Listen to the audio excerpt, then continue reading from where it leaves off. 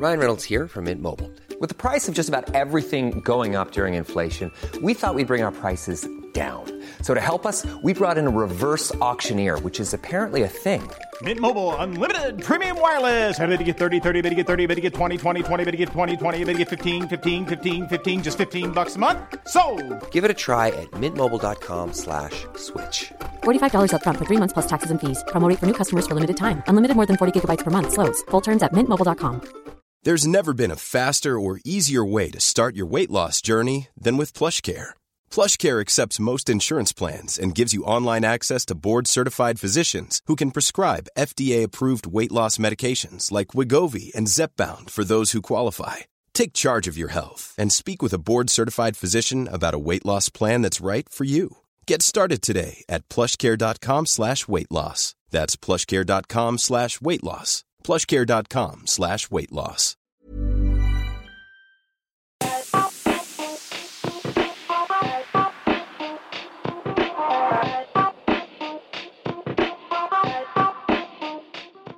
Hello and welcome to the Watford Buzz podcast, a show where we talk everything Watford with regular contributors Jordan Weimer and of course Tom Birdell. Tom, let's start with yourself. How are you doing on this bitterly disappointing morning that we're enjoying here on Sunday?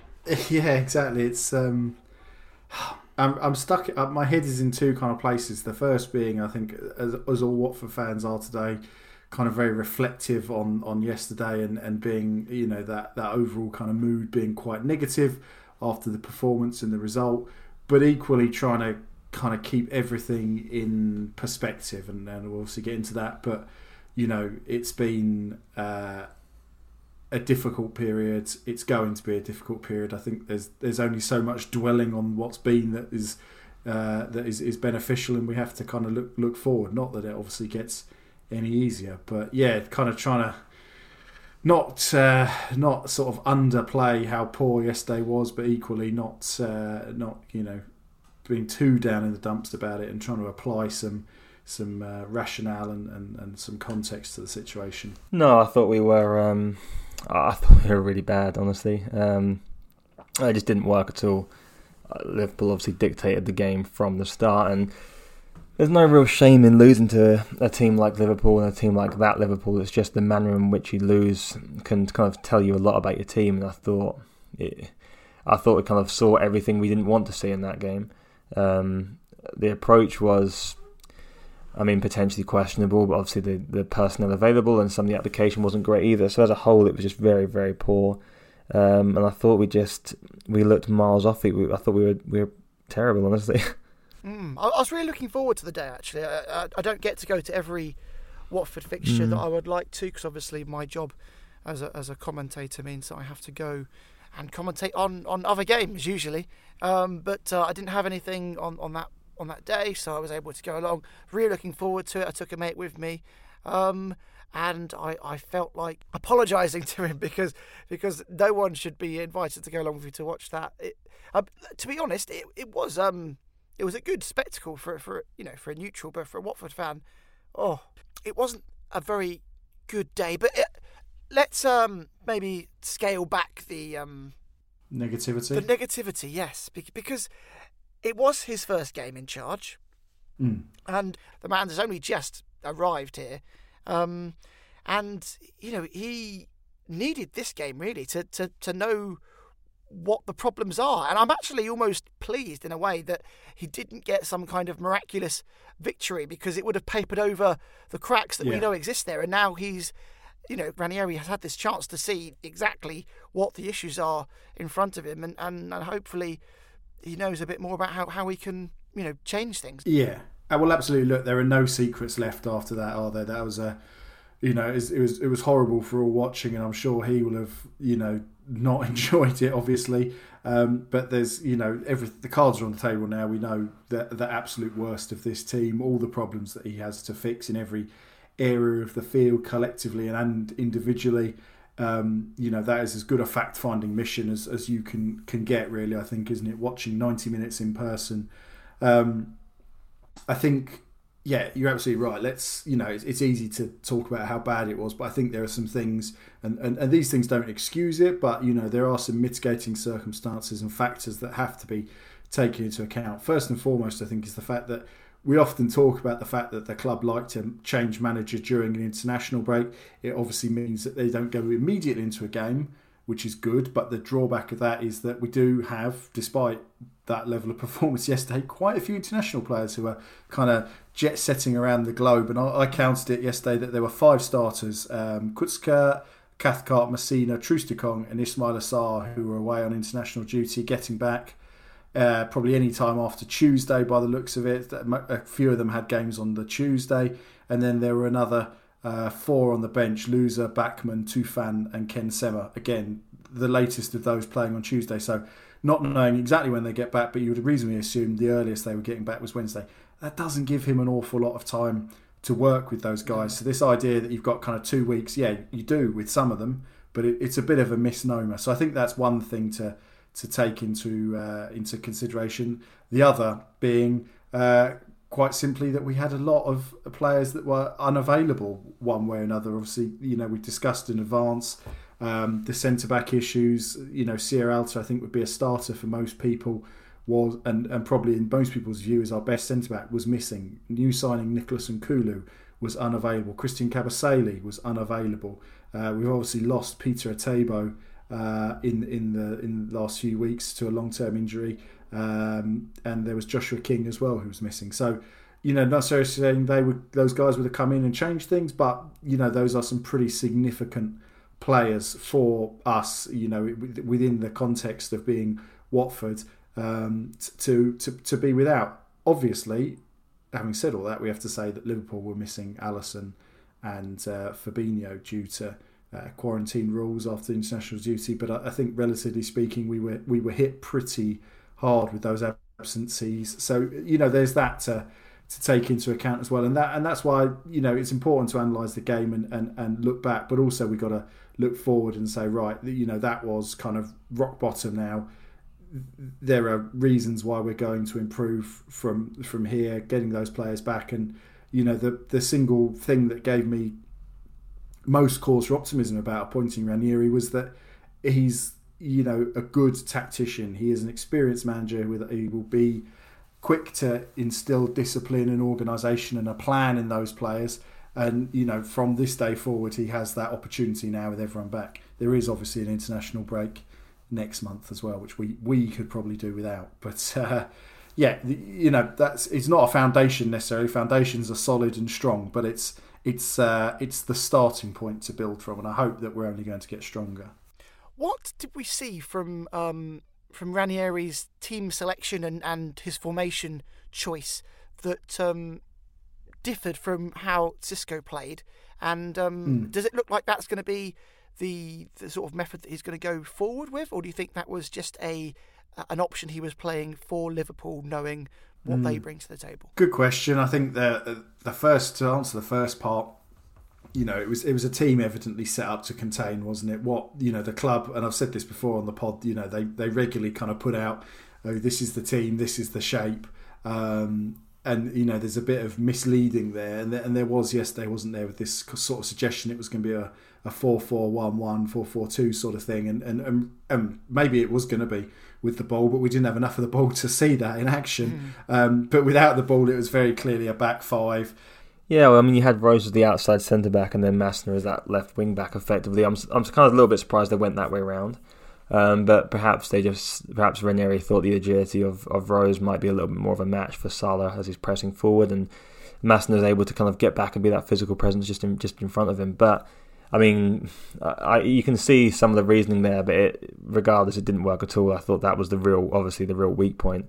Danny Rose got kind of skinned all game from Salah, and it was extremely difficult for him to keep up. So that didn't work, and that was the first kind of signs that things just weren't going to be working that afternoon. But I mean, aside from that, we were just unable to retain any sort of possession whatsoever, and I thought we were just complete bystanders and not really a factor in the game for Liverpool at all.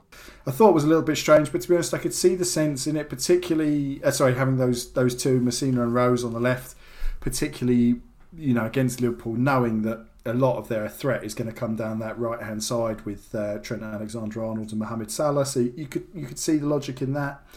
I also could see the logic in Ismail Assar being the kind of lone forward. I think that's a decision that's drawn quite a bit of criticism, but given his pace, given we weren't expecting to have a lot of the ball, his ability to run at people, and the fact that he's a good finisher and he's proven it against Liverpool in the past, I could kind of see the logic in that. If we're going to spring on the counter attack, there's probably no one else you'd rather have streaking away to go up against the last defender or go through against the goalkeeper than Ismail Assar, is there? So, those aspects I could see. It was evidently a team set up to contain, sit very deep, very kind of narrow in midfield.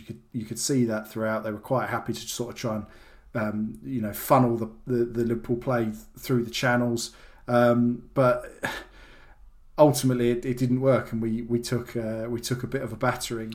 I think it's just pace on the break. If you're going to be sitting deep and try and if you're playing that three at the back, then you can't really play Sarr so much in that wide position unless you're going to play more of a 3-4-3, and I think we did try and do that at times, but I think he just felt that through the centre of the pitch, Sarr was able to kind of drift to either side depending on the attack, and it maybe gave us a little bit more variety. If he's on that right-hand side, you kind of are limited to try and push that ball through that side. I think that's an attempt just to kind of get our best player in a position that he can have chances and score goals. But look, I mean, we didn't even get in a position where we could actually counter effectively. So Sarr was effectively rendered useless anyway. There was a couple of opportunities. He had one or two breaks, didn't he? But it was nothing that was really that notable, or at least something that we felt like would have any impact on the game as a whole. So I can see some of the logic in some of the changes and some of the decisions made, but when you're playing against a team that's as good as Liverpool, with some of the personnel we had in that system, I don't think that helps either, and it just didn't come together. In terms of whether that's how we're going to set up every week, I think for the immediate future it might well have to be, given the well publicised fixture list that we've got. But I don't necessarily think that's going to be how we set up every week, because I do think we've got, certainly in the forward areas, more quality than that. We can go out and try and play a little bit, but with the fixtures that we've got, Chelsea, City, Arsenal, United, to Everton, Leicester to come, and Southampton. There's going to have to be an element of pragmatism, and I think from the starting point that we've got, the first thing is making ourselves hard to beat. And I kind of think, it doesn't say it because we lost 5-0, but perhaps in the setup, what have you, there was more kind of pragmatism than we've seen under Xisco previously, where I kind of felt like he was still trying to attack games in the way that we had last season when we were one of the best teams in the division we were in. So the end result, not good. You could see what he was trying to do, but it evidently didn't work. And I think that's, there's more to that than just Liverpool being very, very good. Yeah, a lot's been made about the next 8 games being massive ones in terms of the quality that we're facing. But with regards to the next 2, I wouldn't. Maybe it's easy to do this because they're not part of the top 6. But I wouldn't put Everton or Southampton into that sort of like lineup of hard to play games. I think these are 2 that we really need to, somehow manage to find some form for, because these are the sort of teams that we should be challenging against, aren't they? Everton are an interesting team, aren't they? I think they've got a very good manager under Benitez, very well coached, very well set up, and kind of someone who gets the absolute maximum out of his players, and almost maybe what we kind of hope Ranieri's going to do. It'll be interesting to see. We're recording before they play today, so we don't know what's going to happen there, but if they get a win, then they're in a good position coming into the game at Goodison next week. In terms of Southampton, though, yeah, absolutely. Look, they're one of the definitely one of the weaker teams in this division. Won yesterday against Leeds, which doesn't help us. They hadn't won at all prior to yesterday, so their tails are going to be up. But absolutely, given the kind of context of the season and those fixtures, we've got to be targeting 3 points at home to Southampton. But they'll be targeting a win against us, won't they? Given the kind of form we've been in, so it's these 2 games. I do feel like these are 2 really big ones and potentially going to shape our season from here on. Because as you say, after that it's Arsenal, Man United, Leicester, Chelsea, City, and even after that Brentford as well, who've obviously made a very good start. So, we can probably absorb poor results against them if we get something from Everton and Southampton. If we don't, then it could be looking very bleak by the start of December. Could indeed. Let's talk a little bit about the goalkeeping situation for the minute, because someone who's got quite a bit of criticism off the back of that game is Ben Foster. Yeah, what's your opinion on this, Max? I feel like our opinions might differ on this one. I think that what Ben Foster started last season was truly great. From both, a sort of an idea of finding himself, a career for after he retires, and he's close to retirement, and also to try and engage all of the fans. So at the time, we're going through, all kinds of different problems, mainly associated with, the coronavirus hitting people so hard. And he was able to bring fans in to make them smile for a few minutes every week, just to sort of give them that kind of inside access that we've never really had the kind of viewpoint to see. So coming into this season, I was expecting probably exactly the same kind of content and stuff, but I thought because the natural transition from first team number one goalkeeper to sort of backup goalkeeper, it wouldn't be a problem, because it just lends itself to that kind of that kind of alter look, doesn't it? Because you're primarily going to be supporting the squad from a kind of backup position. So, it's not like it would affect too much the football. But obviously now that he's been given the first team shirt again, I suppose people are questioning whether this is going to get in the way. Now, if people cast their minds back to when he first started this, he was the number one choice in the Championship until sort of halfway through, and it didn't seem to affect his performances then. I don't see why it would affect any of his performances in the Premier League. But I understand why people are asking the question as to, is this going to cause some kind of issue for his, performance, because maybe he's no longer 100% committed to just training and getting himself fit for the, for the game. He's got this other sort of like side on. But every football player has got a hobby of some kind, or something that they enjoy doing. That might be playing golf, and just because they don't happen to film it and let people inside their their lives, that no one seems to care that they've got a second hobby that they enjoy doing. For Ben Foster, clearly he enjoys this social media YouTube world that he's sort of got into, and obviously he's got free time just like everyone else that has a job, isn't always working.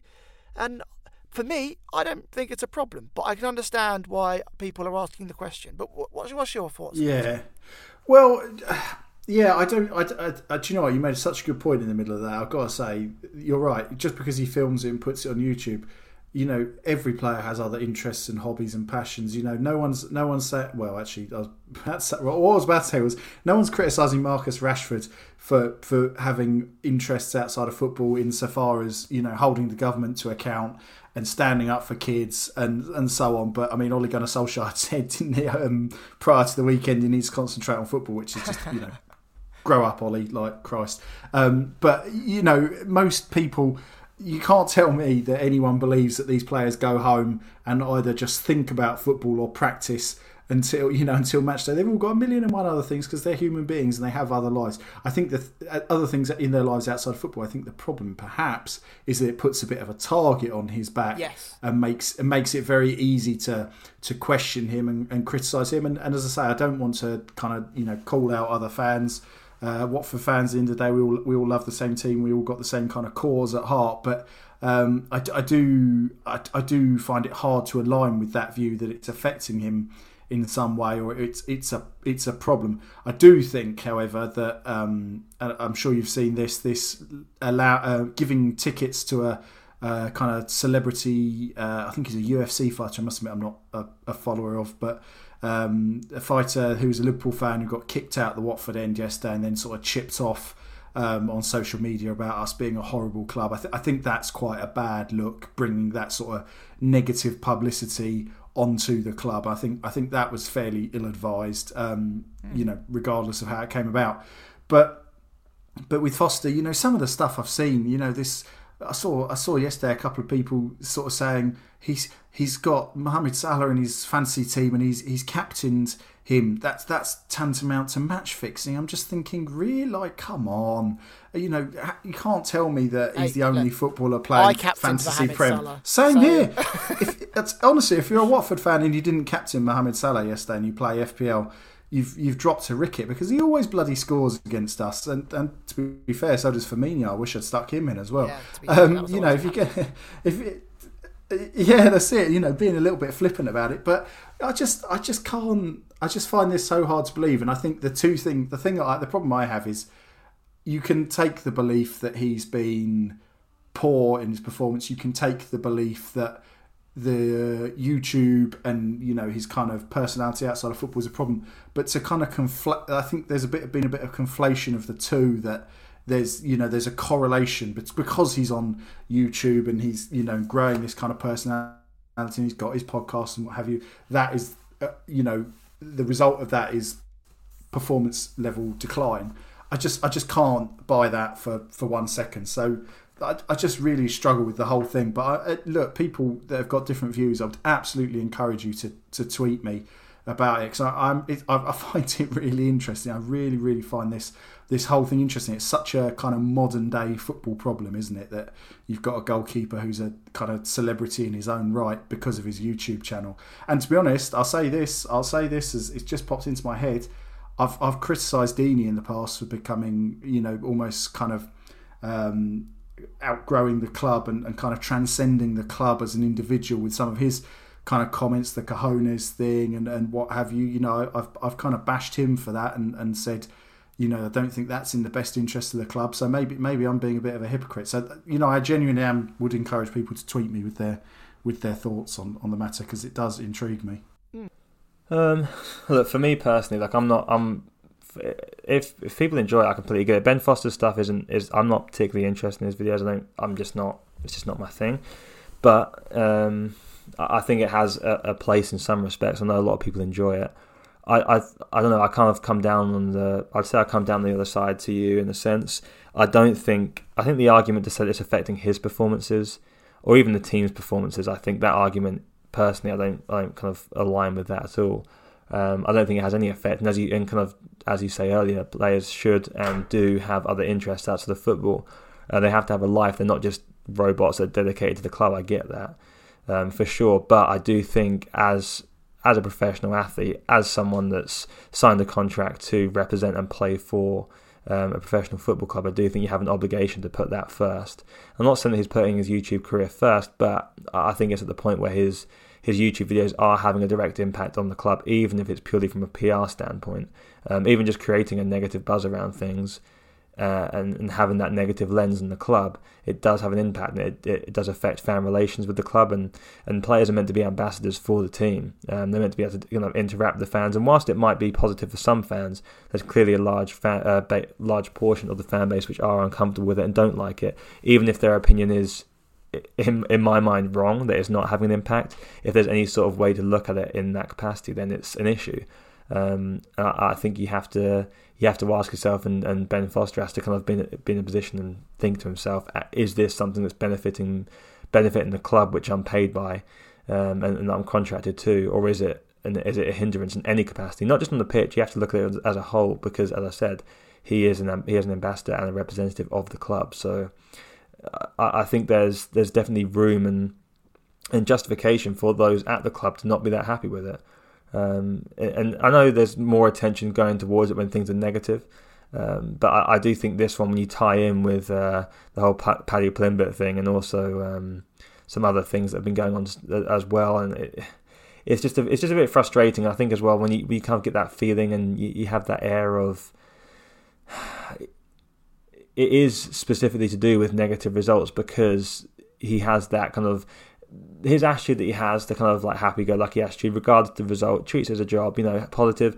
That can be a necessary thing to have around a dressing room. You sometimes have to have a little bit of a little bit of levity around the place, someone that doesn't kind of take everything too hardly and harshly, especially as an older professional. I'm sure that he's had to do that, especially with some of the things he's had in his career. He's had to kind of take that slight step back from things and look at things as a bigger picture and try and be a little bit more positive. So I understand that can come across as lack of interest or commitment, and lack of caring, but you have to be considerate of that as a player. The same way that when players join, they ask, do the interview, they say about how much they like, how much they were impressed by the club and how much they're looking forward to meeting. All this stuff is all kind of fan service stuff, but it's expected because you have to show a certain level of professionalism. I think when you get to the whole end of the game stuff, you're speaking to Mo Salah, you're trying to get a shirt or whatever is happening. You're doing the captions on your YouTube channel, talking about Liverpool and all the whole what a player stuff. It just becomes a little bit. I think grinding your gears after a while. And look, I'm not. This also isn't something to me that bothers me when we're winning or losing. I've always felt the same about this. Even if we're winning, I feel kind of the same. And it's not a massive. Personally, it's not an issue I feel massively strongly about. But as it progresses, I've definitely cared more. And I think the more I see of it, the less I kind of think it's working. That's just my opinion on it. But the reasons it started were very noble, weren't they? As you outlined a minute ago, it was a clever thing to do, a good thing to do at a time when we all felt more distant from football and from Watford than ever before. So there are definitely positives to it as well. It's a tricky one. With regards to the Foster-Bachmann debate, though, as to who should be the number one currently, I was pretty happy with the transition that took place last season when Bachmann took over the gloves and was the number one man. And I think his performances last season deserved to get the start for the Premier League campaign, and I don't believe that he did anything bad enough to get the axe. I mean, I realise, of course, part of it was due to the injury, but I don't see why he shouldn't have been restored to the team personally. Although Foster actually has been pretty good, and the people on Twitter who were slating him for yesterday, I'm not sure what game you were watching. I don't think any. I mean, we could have had Alisson, in our goal, trying to keep out those goals, and I don't think that it would have it would have resulted in much more than the 5 goals that we conceded. So, actually, he made some really good saves as well, particularly from Salah. So, I mean, if he really wanted him to score, he was doing a bad job of it, keeping out some of those efforts from him. So, no, I think he had a good performance. It's a weird situation, I guess, because I'm kind of backtracking on myself, aren't I? I don't mind if either of them are in goal because I think they're both decent. I suppose it's probably better to have Bachmann because he's the future, and you'd like to think that he's going to be hopefully with Watford for a couple of seasons, whereas Foster, this might be his last one. Maybe next season will be his last one, but you can't see him here in 5 years' time, can you? Unless it's in some kind of coaching role, which it doesn't seem to be. That's the sort of thing that he'd like to go into. So maybe Bachmann is the better person to be, given the opportunity and then allowed to get better effectively, because he, like anybody would, if you're playing more Premier League games, you will get better at playing Premier League football and facing the kind of talent that isn't quite there in the Championship. So yeah, I mean, look, for me, I'd want Bachmann there every single time. I think, yeah, and I'd be lying if I said that the YouTube thing didn't play a part in it. But I think I liked Bachmann's character. I think he's a competitor. I like what he's done in the last couple of seasons. He's getting that international experience. He's doing well, and I think you ride with that. Ben Foster, I mean, what we're talking about next year, maybe max available to us. I think we have to kind of go with the guy who's got the future invested in and reassess in the summer. But I want to see what Bachmann is in the full, or as close to a full season in the Premier League as you can get. Then that's great for me. So I don't think there's a massive difference between the two. I think you're kind of doing yourself a disservice to go with the 38-year-old, and you've got a keeper that's coming up to his prime there. You're not quite. There's still more to find out on. So why not give yourself the opportunity to see what you've got in your hands, and you might kind of get rewarded for doing so. So that would be my personal choice. But I will say, one thing real quick is that obviously that is that viewpoint is different for a manager that comes in on a short-term basis too, where they're not too worried about what's going to be happening to the goalkeeper next year. They might not even be here next year, kind of thing. So I do understand from Ranieri's point of view, if he feels that Foster's better, or he feels that he can rely on Foster a little bit more, then I also think it's justified to go with that too. I think I agree with all of that, and I think the thing for me was I was happy to run with Bachmann because I didn't feel like there was this massive chasm between the two of them, right? And I think that's the problem. You can almost flip-flap between them because, for what Bachmann lacks, Foster maybe has, and what Foster lacks, Bachmann maybe has. I think we have to make a decision and stick with one of them, though. That's the crucial thing for me. So, that's the job, I think, probably number one job, or one of the number one jobs for Ranieri, isn't it, in the next week or so, is to settle on who's going to be his actual number one. And I don't really think that Foster would have an issue with being number two. He seems like he would be a good cheerleader to Bachmann. So I was happy with Bachmann, but I was equally happy to see Foster come in. So here I am, sat on the fence. There you go. Me too. We're both on the fence next to each other.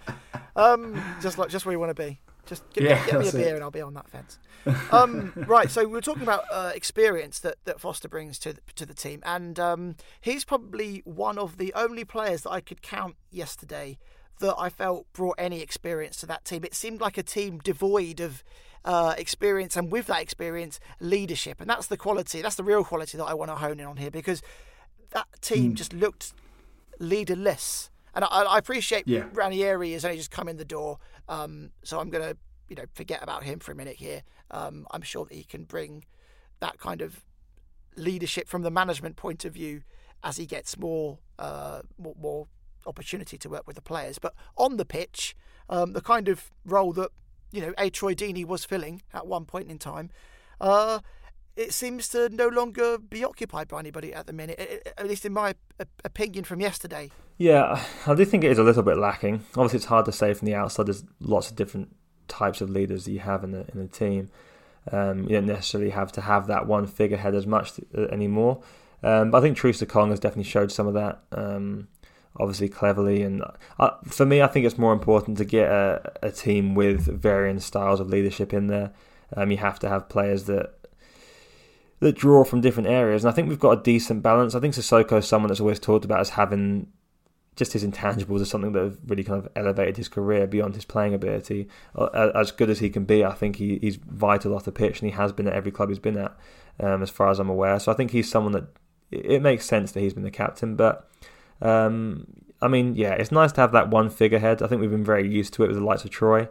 But I don't think it's necessarily as important as long as you have a leadership in the right areas, in terms of having a coach which is kind of strong in his opinion and shows kind of a good level of leadership, which I think Ranieri's always been renowned for, how he interacts with his players and how he gets his points across. And then from there, it's just that trickle-down effect, that kind of dichotomy of leadership. You allow those others to take up those positions, whether it be with the armband or whether it's kind of players that help with the younger guys or just learn to kind of push things forward within their own smaller groups. So it's a little bit hard to judge from our position, but for me, you just want to see the captain on the pitch be someone that's obviously good at communicating and able to talk to the referee, and just the kind of basic stuff really for me. No, I agree, and I tweeted this yesterday evening in discussion with a couple of people, and I got the number wrong. I said we must have had 4 or 5 captains this season. In the league, we've had 6 people have been captain: Cleverley, Foster, Cathcart, Troost-Ekong, Kabasalian now, Sissoko. And I think in this country, particularly, there's a bit of an obsession, certainly with the England captaincy, but with who is captain at any given club, I think there's a bit of an obsession with it that maybe you don't get in other nations in Europe. But I think there's also something in that for so long we had Troy Deeney, and he was the figurehead and the talisman and the leader, and he was the one who set the standards and pulled people up on things if they weren't doing enough, and really led by example. And I've got no issue with any of those individuals being captains at any point. They're all experienced pros. They're all at one time or another internationals as well. And crikey, Moussa Sissoko's won a bloody World Cup, for crying out loud, and was a pretty key part of that. So you would say of anyone in that team, he's got as much right to be captain as anyone else. But I agree, yesterday it just all felt a bit rudderless and leaderless, and there was no one really kind of cajoling or saying, come on, get your heads together, calm down, do this, do that, just leading by example. And that's not to say Sissoko himself did a bad job being captain, but I just think it's indicative of a deeper problem and a more widespread problem. And to be honest, the fact that we've had so much change this summer. I did so much research in preparation for this. I'm going to throw some numbers at you now. But over the summer, we lost Deeney, Hughes and Chalobah, who between them had 663 Watford appearances. And obviously the bulk of those were Deeney's. But I just think, those three guys were probably all big leaders in that dressing room. We were all captains at one point last season. I think Hughes did it as well at some stage, I think. But, they'd been around the club. They knew the standards that were expected. They knew how things were done. And they kind of, they were the link between the fans and the team. And I just think, losing all three of those guys and signing a lot of players this summer, albeit a lot of them are experienced. Kucka's got a lot of caps for Slovakia. Emmanuel Dennis has played a lot for Nigeria. Tufan has played a lot for Turkey. And obviously, Danny Rose, former England international. Sissoko, as I said, World Cup winner with France. We're not talking about complete kind of rookies here, but there's, to me, all of those kind of factors together. I just feel like, particularly at a club where we know we're going to change coach, you have to have a bit of kind of continuity and identity and leadership within that dressing room. And I just wonder. You can't imagine yesterday them capitulating, and there were just times when they looked like they'd just given up. Kind of melded together. It made for a pretty ugly look yesterday, and I do worry in that respect. Definitely, man in possession. Who is the most likely candidate at the minute? I mean, you mentioned Sissoko there, who was captain yesterday. Do you think that he could be the man going forward? I mean, I suppose. You want your captain to be able to communicate with everybody on the pitch, ideally. So Sissoko, can speak English and French, and that ticks a couple of boxes there. But I suppose, to be fair, Troy Deeney didn't speak another language, so I suppose that's not. No. It's not important. You need that kind of quality of someone who can pull everyone together and kind of just. That's it. Even with just a look, and you're like, I need to work harder here. Type thing. Exactly. And that's it. Exactly.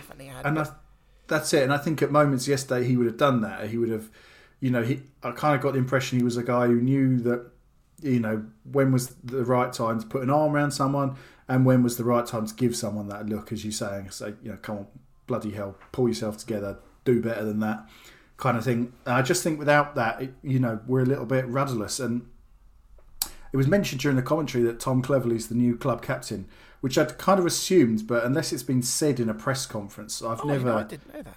No, exactly. I kind of assumed he would assume that role. But it's never been said in a press conference, and I've not bought a programme for however many years. So, I didn't realise that he had a column even in there until today when I was reading Adam Leventhal's piece this morning with my breakfast.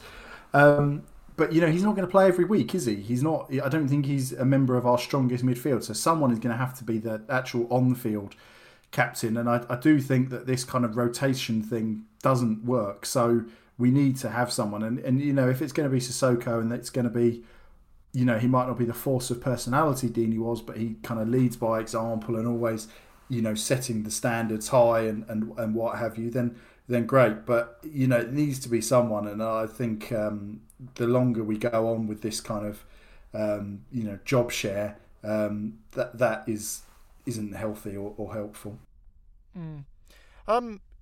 Was he one of the few players to come out with some kind of positives? Able to hold his head up high after that game? Yeah, I think so. I thought he was a good signing when we got him in, and I still think that. I thought he was, one of the few players that really just kept going, just kept trying to help out the embattled defence, and really was was trying to help out Rose and Messina, certainly in the first half, wasn't he? One of the few that when he actually got on the ball, he didn't sort of immediately panic and just boot it aimlessly or give it away or get robbed in possession. So yeah, he was one of the few bright spots. I also thought, in fairness, that the two of the subs that came on, at least, Ngakia and Pedro, both did very well yesterday, and I would hope to see more of them. Obviously, Pedro, we know, has been kind of nursing his way back from being nursed back to fitness. But you know, he looked bold and like he wanted to make things happen. And obviously, it's kind of easy to come on and play at 4-0 down because you're not going to be culpable for what's gone before. So and there's nothing riding on the game at that stage, so you can almost just try anything. But it was noticeable that we improved. Noticeable that we improved when he came on, and most of our threat, if you break down the kind of the threat by where it came from, most of our threat, all of our threat basically came down that left hand side. Yesterday, sort of nothing came through the middle and about 10% down the right, but kind of 90% of the threat came down the left, and it was mostly Joao Pedro that was involved. So I think getting him back's a good thing, and I thought Ngakia was good. And to be honest with you, don't necessarily blame Ranieri for this, but if it was me picking that team for yesterday, I'd have picked Ngakia because we know he's, for all his kind of faults going forward, defensively, he's very solid. Defensively, he is very sturdy and resolute, and he's a good one-on-one defender. Oh, I mean, I think Ngakia, Pedro, and Sissoko are the real only positives to take away from that game. In terms of being a one-on-one defender, I don't think we've got a better one-on-one defender in the team. I think in the squad, I think he is the best. And especially in games like that where you are going to be off the ball a little bit more, maybe you consider that, especially when Kiko hasn't completed the 90 minutes in a long time now. But I remember his debut. I was at his debut, was the Liverpool at home on the opening day of whatever season that was, and he came on early on for the shock horror injured Daryl Janmaat, and he looked good going forward, but he got caught out defensively, caught out positionally on one of the goals, and that's always been the case with him. He's great going forward, but he's not a natural defender. So knowing that we were going to have very little of the ball yesterday, I would have probably started Ngakia if it was me. But equally, while I mentioned Kiko, I'd love to know what the bloody hell is going on with him. He started 4 times this season and been subbed off in 3 of them. Can he not do 90 minutes anymore? Is he still carrying some sort of niggle? It's all very, very strange to me. He wasn't injured as far as I'm aware from the end of last season, was he? Correct me if I'm wrong, but it's all been very odd. Yeah, I mean, look, he's got soft tissue. He's got a consistent soft tissue injuries. That hamstring is an issue for him.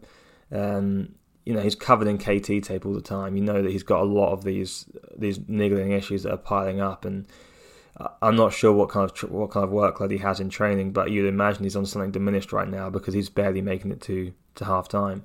So he's not fully fit, definitely. And it's a worrying decision to make too, because these things, as they pile up, and eventually it can lead to something much more serious.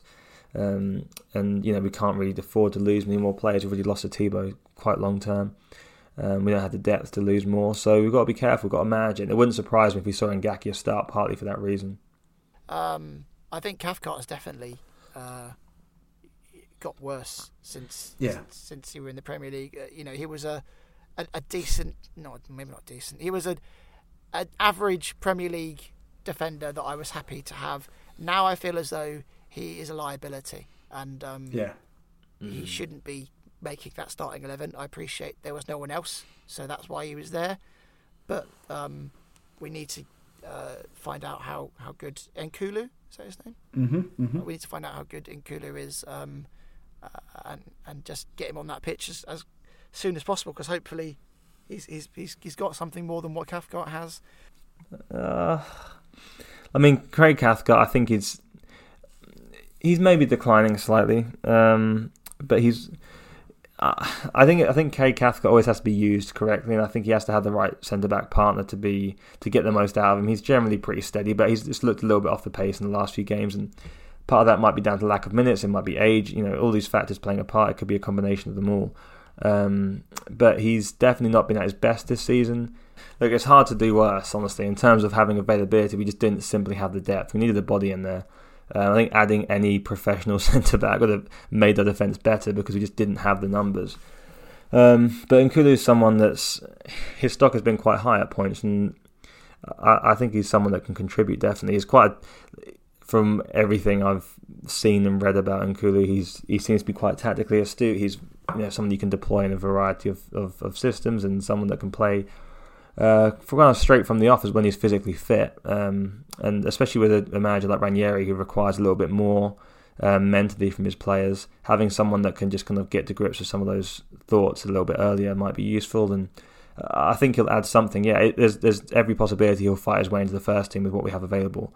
So it's a positive for sure. It's obviously an area we should have addressed properly, in the sense that we shouldn't have kind of waited until we're in a bind like we are and addressed it through free agency. It should have been something that we looked to rectify in the window and maybe had a bit more of a long-term plan in place. But it's where we are and we needed the player, so hopefully he can contribute soon.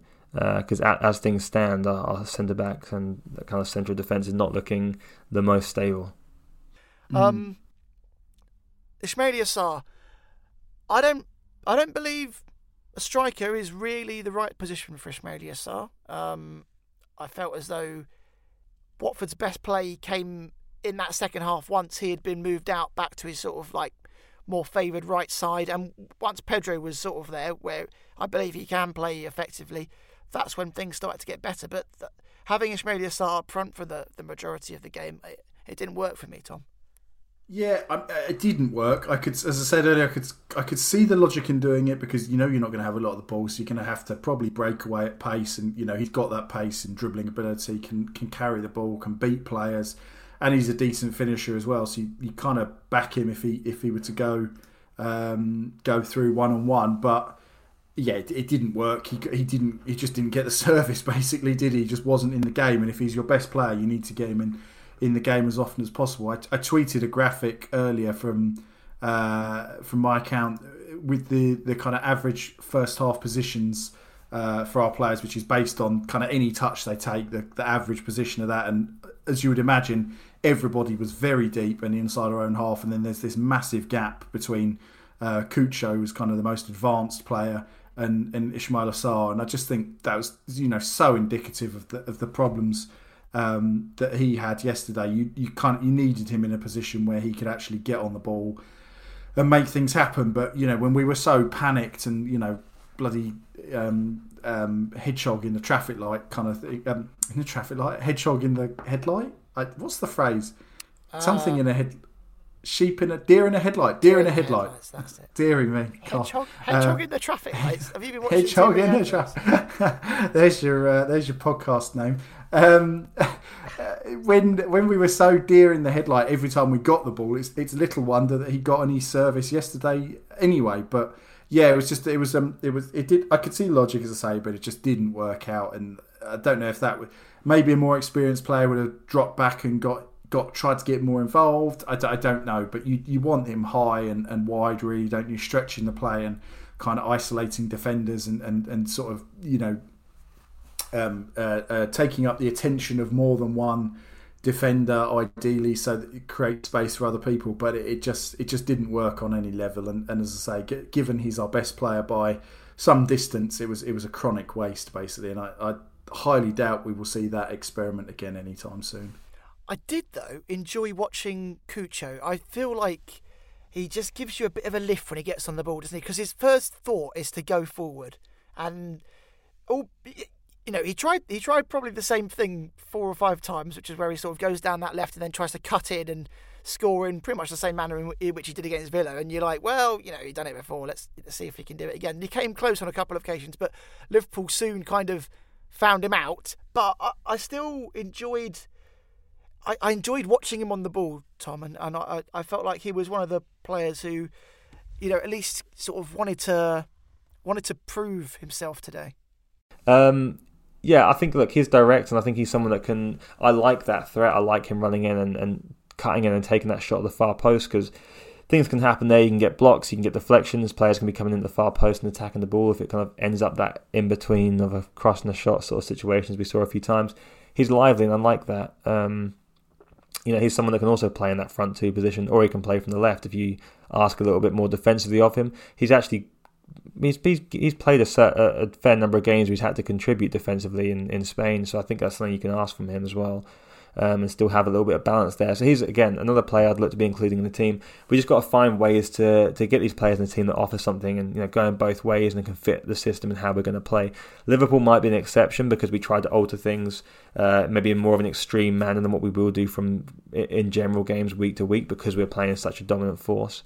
But I'd like to see us try and find that balance, and hopefully this is a good opportunity. Whilst Everton are a better team than us, of course, there's definitely less of a gap there, and I think we have to be a little bit more positive and hopefully get the players some confidence by allowing them to have some freedom in those forward positions and finding some more effective ways to actually get them on the ball. Yeah, he was one of the few that tried to make things happen, I think, wasn't he? He was the player that kind of attempted the most dribbles for us and kind of wanted to get on the ball and make things happen. But I also thought there were times when he, his decision making was kind of poor, and rare opportunities we got the ball and he lost it, and it was kind of cheap. And I just think we have to be, particularly in games like that against Liverpool, you've got to be better, haven't you? You've got to, ensure you don't. Oh dear! You've got to ensure that you retain it. But that said, he came close as anyone probably to scoring, didn't he? With that one in the second half where he kind of curled it with the instep just wide of the far post. So I think there's a player there. We just need to see more of him and work out what his best position is. But I did like him coming off that left hand side, I must say. So there's ultimately a lot for Ranieri to look at. Not just the players that he started, the substitutes. I need to know what's going on with Loser. I don't quite understand what's happened there. No, I think Loser's. I think he's, from everything I've seen, I think he's a really good player, and I think that under Xisco, I think Xisco knew there's an element of time not on his side, and I think he didn't want to quite risk betting in a player and having that have a negative effect, because you can't really look at things as long term. But I do think under Ranieri, if we hopefully do go to a little bit more of a aggressive pressing game that Ranieri has been known for, I think Loser could be integral to that. Perhaps in central midfield, where he's had experience playing there as well in the 4-4-2, but also from a wide position, he's also capable of playing that wide midfield role and being quite tied in the ball. And I think we've seen these international games from Morocco in the last couple of weeks too. I know the opposition wasn't the best, but you can see what he offers. He's agile, he's mobile, he's got good use of the ball, he can be quite sharp, and you have to kind of include those players. I think we've been lacking that quite heavily. And I think in the likes of Loser and Tufan, you have some different options there. So if we are looking to be a little bit more versatile, have the option to be a little bit more of a threat and a little bit more aggressive, and I think he fits that perfectly. So it'd be disappointing if he wasn't involved, and I'm hoping to see him in the near future kind of getting into that first team. It's a weird situation with Loser, isn't it? Because say kind of most expensive signing this summer, and we've seen him for 45 minutes away at Brighton, which I didn't see because I was elsewhere. But he's seemingly barely been given a chance. Wasn't on the bench for the last two games of Xisco's reign, and certainly from what I've seen, I'm not going to sit here and pretend I've seen loads of him because I haven't. I've just watched a load of Y-Scout clips, but he kind of seemed like the player that could sit in the base of midfield and look after the ball and try and get us moving and start moves off. So it's weird that he's not been involved. Maybe in the eyes of Xisco, he's kind of tarnished by that Brighton performance, which wasn't very good at all. But I hope that for his sake there's a bit of a clean slate with Ranieri, and we certainly need someone who's going to sit in there and actually look after the ball rather than panicking every time they get hold of it. And I think that's probably one of the bigger things as well for Ranieri to sort is the composition of that midfield. We don't have a natural ball winning midfielder still, so we've got to find a way to make ourselves solid in that area and protect the back four. And I think we've seen several different combinations without seeing the best yet. I've got to admit, I don't really know what sort of player Tufan is. I get the impression he's, from what the little bits I have seen and whatnot, that he's kind of more creative. So there's a time and a place for him in there. But again, a little bit strange that we've not seen more of him, given the kind of fanfare around his arrival, mostly from our Turkish supporter branch, obviously, but someone with a lot of experience, played for Turkey, played for big clubs in Turkey. I find it hard to believe that he can't contribute something given how poorly we've played. So yeah, I would imagine we'll see a little bit more of those guys going forward. Certainly hope so, because they can't do any worse than we've done so far. All right then, gents, well, thanks very much for joining me again. What was hopefully I don't know, a bit of consoling for all of us here listening in. You know, we were able to forget about this one and move on, I think, is ultimately what you want to do, isn't it, Tom? Yeah, absolutely right. Cathartic to talk about it with you both, and here's hoping that's the last time we have such a downbeat pod this season.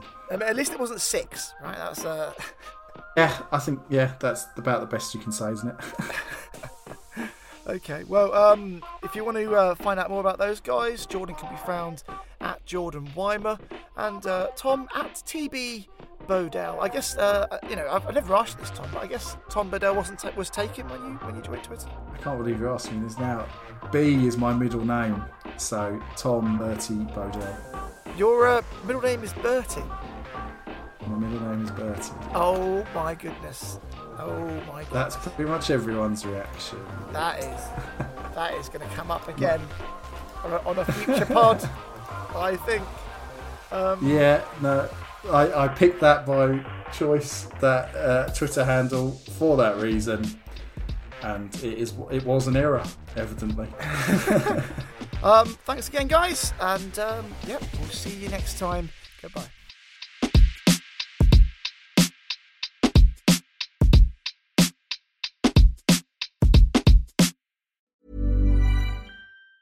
Planning for your next trip? Elevate your travel style with Quince. Quince has all the jet-setting essentials you'll want for your next getaway, like European linen, premium luggage options, buttery soft Italian leather bags, and so much more. And is all priced at 50 to 80% less than similar brands. Plus, Quince only works with factories that use safe and ethical manufacturing practices. Pack your bags with high-quality essentials you'll be wearing for vacations to come with Quince. Go to quince.com/pack for free shipping and 365-day returns. Mom deserves the best, and there's no better place to shop for Mother's Day than Whole Foods Market. They're your destination for unbeatable savings, from premium gifts to show-stopping flowers and irresistible desserts. Start by saving 33% with Prime on all body care and candles. Then get a 15-stem bunch of tulips for just $9.99 each with Prime. Round out Mom's menu with festive rosé, irresistible berry chantilly cake, and more special treats. Come celebrate Mother's Day at Whole Foods Market.